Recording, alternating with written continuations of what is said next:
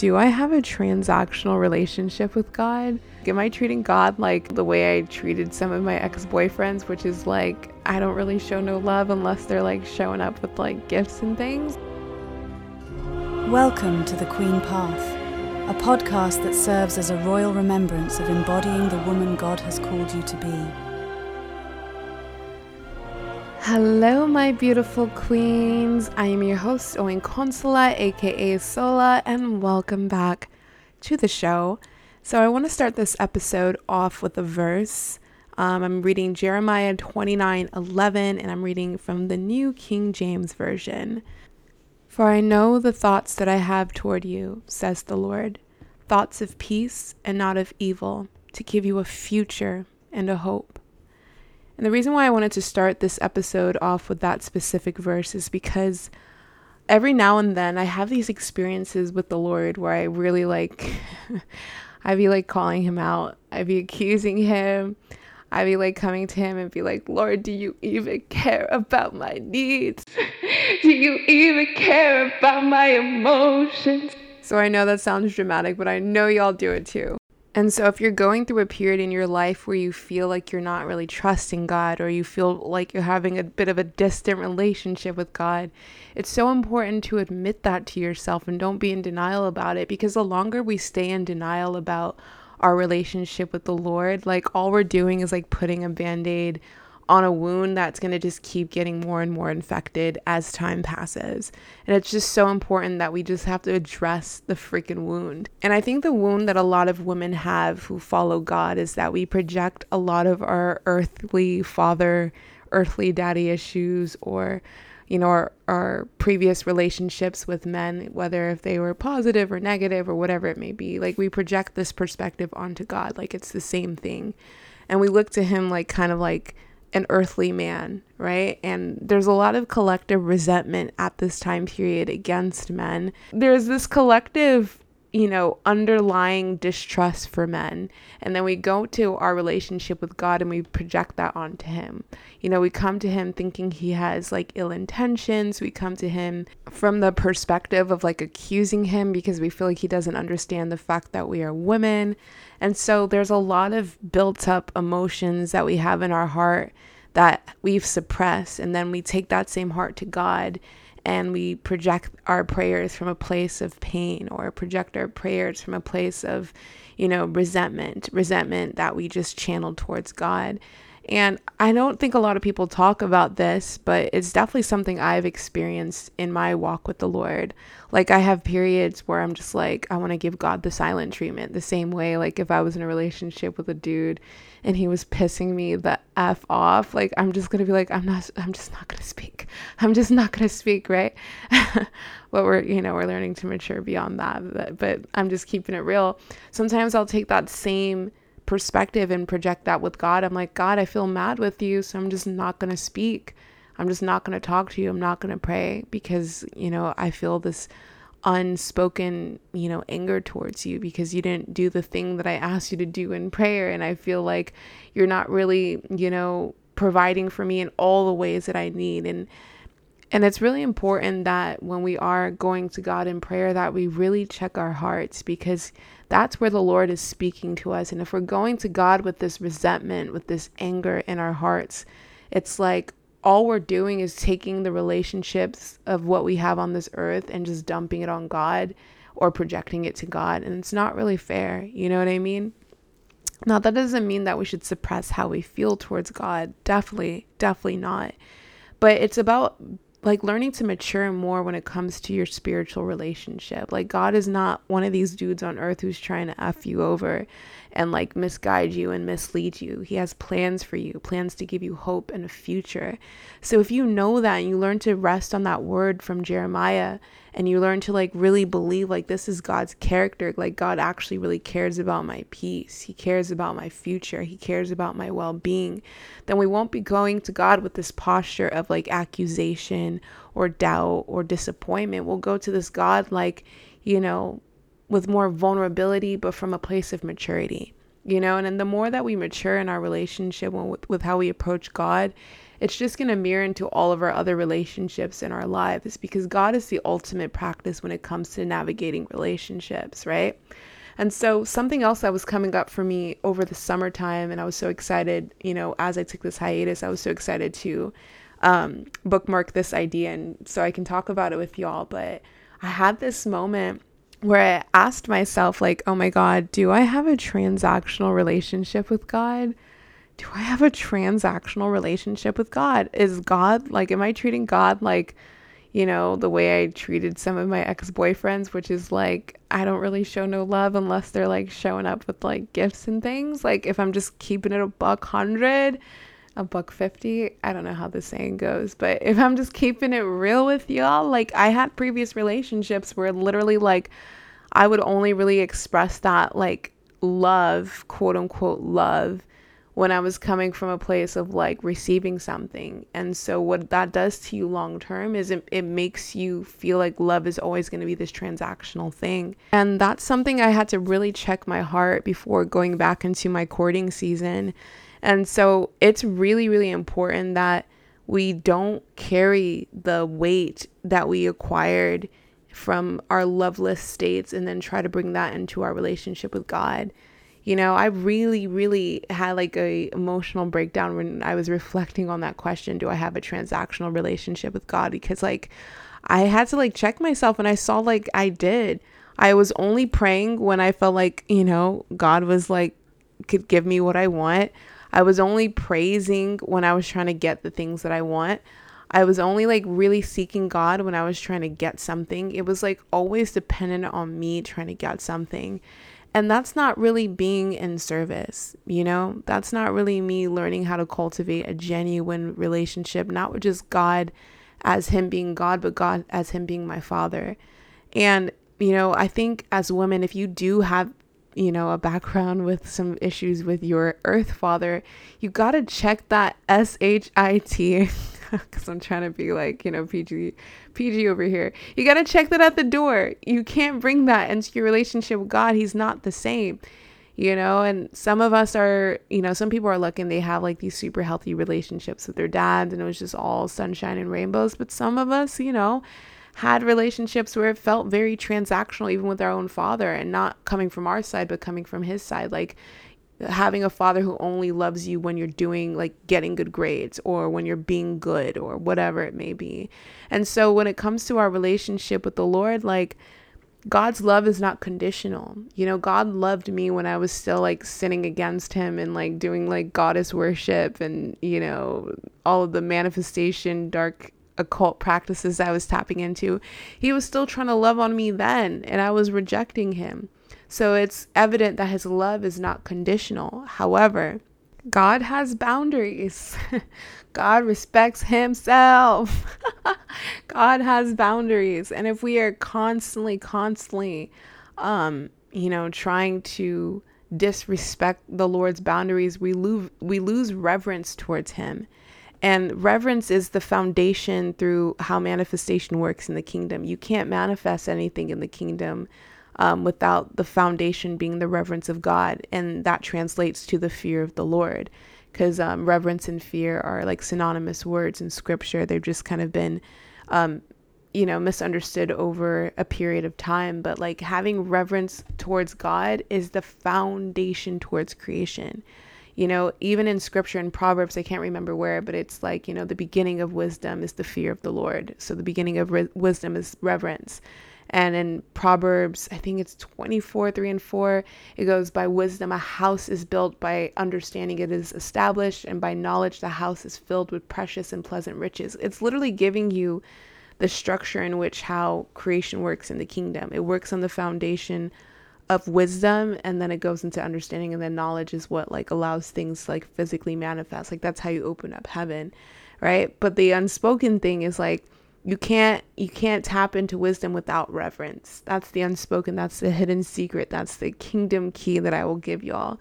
Like reverence of the Lord is the foundation, and reverence is like, not just like being in awe of God, but it's having respect. So before you can know God as a father, you have to first know him as God. And knowing that he's God, like there's a certain level of respect that we have to have when we are praying. And I know that sometimes we are not going to be in the mood, or sometimes we're like, no, I want to like give God the silent treatment because he's not giving me A, B, and C. That's like the lack of spiritual maturity. And if you're in spiritual immaturity, you're not going to really level up into your queen state, and you're not going to enter into the realm of devotion. And devotion is what's going to take you into the next stage of your journey as a woman. You know, you have a choice to, you know, listen to this podcast and be like, oh, that's some good information. That's cool. She's talking about some cool things, and just continuously like living your life how it is. But if you somehow are tapped into listening to this podcast, it's because God is calling you to spiritually mature so you can tap into the greater assignment that he has for you. And again, depending on, I mentioned this in the previous episode, that's going to be different depending on what your archetype is. If you haven't taken the Queen Path quiz yet and you're listening to this, like definitely go take that quiz, because this season is not going to make as much sense to you if you don't take the quiz. So go to www.thequeenpath.com to take the quiz so you can figure out what your archetype is, because everything is going to make a lot more sense once you know what your archetype is. But anyway, if you are still in your spiritual immaturity, you're going to stay in the territory of princess. And being a princess is cool. Like, I loved my time as being a princess. It was a very fun, carefree life, right? But being a princess doesn't get you access to some of the things in the kingdom that queens get access to. Like, queens get to have access to being in the family room, like, you know, really getting to know God's heart. And once you become like, not just like a daughter of God, but like a friend to God, like you are in the family room, you're looking at the divine blueprints with him, you're building with him. Like, God starts to share his heart with you. It's like deeper intimacy in your relationship with God.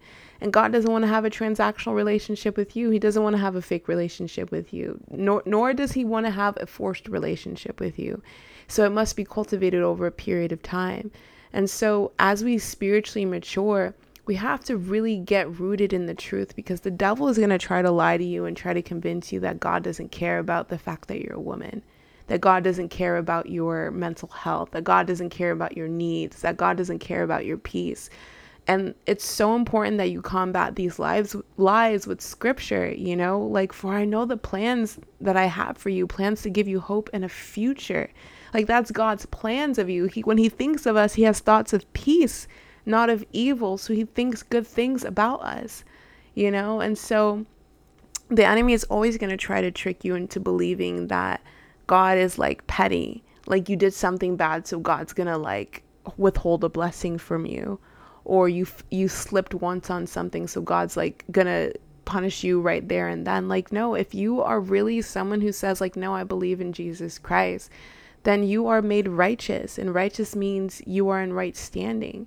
You know, in Matthew, the book of Matthew, it says, seek the kingdom of God and his righteousness, and all these things will be added on to you, right? So it's essentially giving you the revelation of the inheritance of God, like being in the inheritance, being in the family. It's to seek the kingdom of God, which is Jesus, and his righteousness, and all these things will be added on to you. And all the things are very nice. I think we all like things here on the Queen Path, right? But if we're not really understanding that we are justified, if we have that gift of righteousness, we will always be coming to God from the posture of an orphan, from a posture of like a, you know, begrudged girlfriend, from the posture of like a resentful wife, from a posture of a petty princess. Like, we're always going to be coming from the posture of essentially like the slave mentality, and not coming from the posture of being a queen. God's queen who's allowed in the family room in the house of God, right? So in order for us to continuously spiritually mature, to receive the assignments that God has for us, we have to really get into the scriptures, y'all. And I know that reading the Bible could be boring. I get it. Sometimes I don't want to read the Bible. Sometimes I'm like, nah, I just like want to get massages. Like, Lord, I'm not really trying to like deepen in the word right now. You know what I'm saying? But we have to discipline our flesh, because, you know, God is spirit and God relates to us as spirit. So it's our responsibility to discipline our flesh to obey the Spirit of God, to discipline our flesh to live in the Spirit, because I think it's Romans or Hebrews, it says to be spiritually minded is life and peace, right? And I think if you're tapped into the queen path, that's what you're after. I know it's what you're after because we're on the same wavelength. We want a life of peace, right? And so in order for us to really start to immerse ourselves in the peace that God has promised us, we have to get into the word.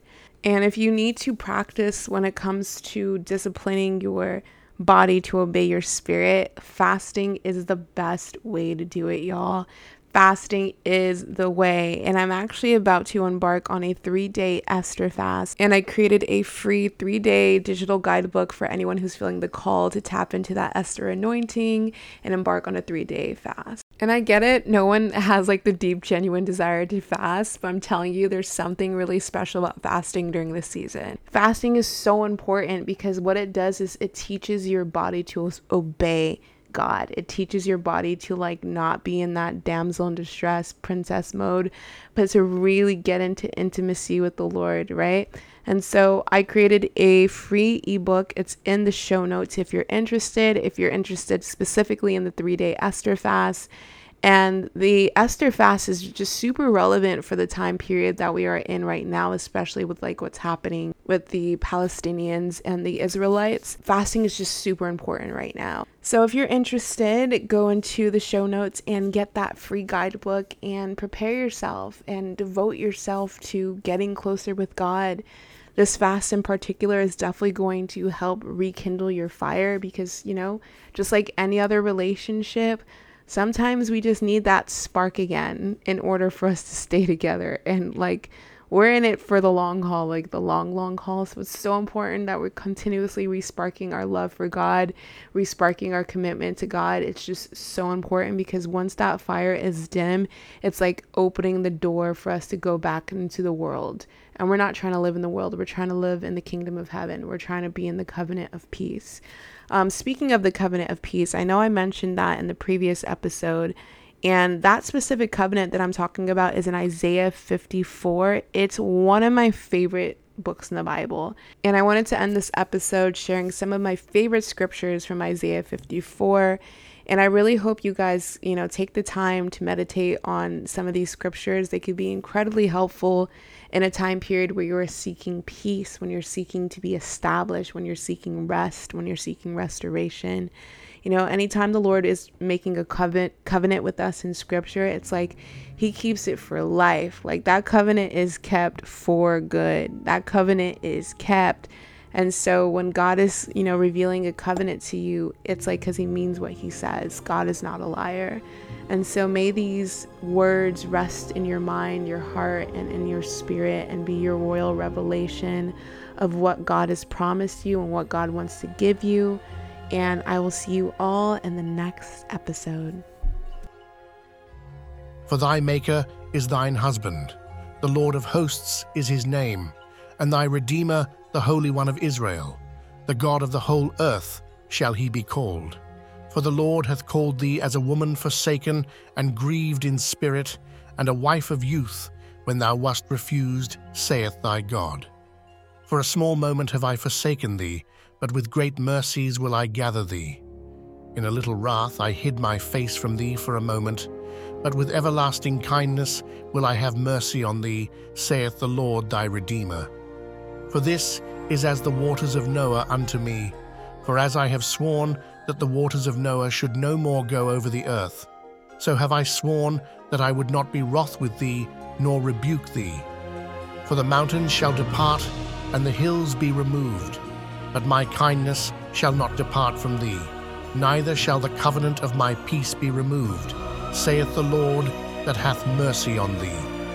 O thou afflicted, tossed with tempest, and not comforted, behold, I will lay thy stones with fair colours, and lay thy foundations with sapphires.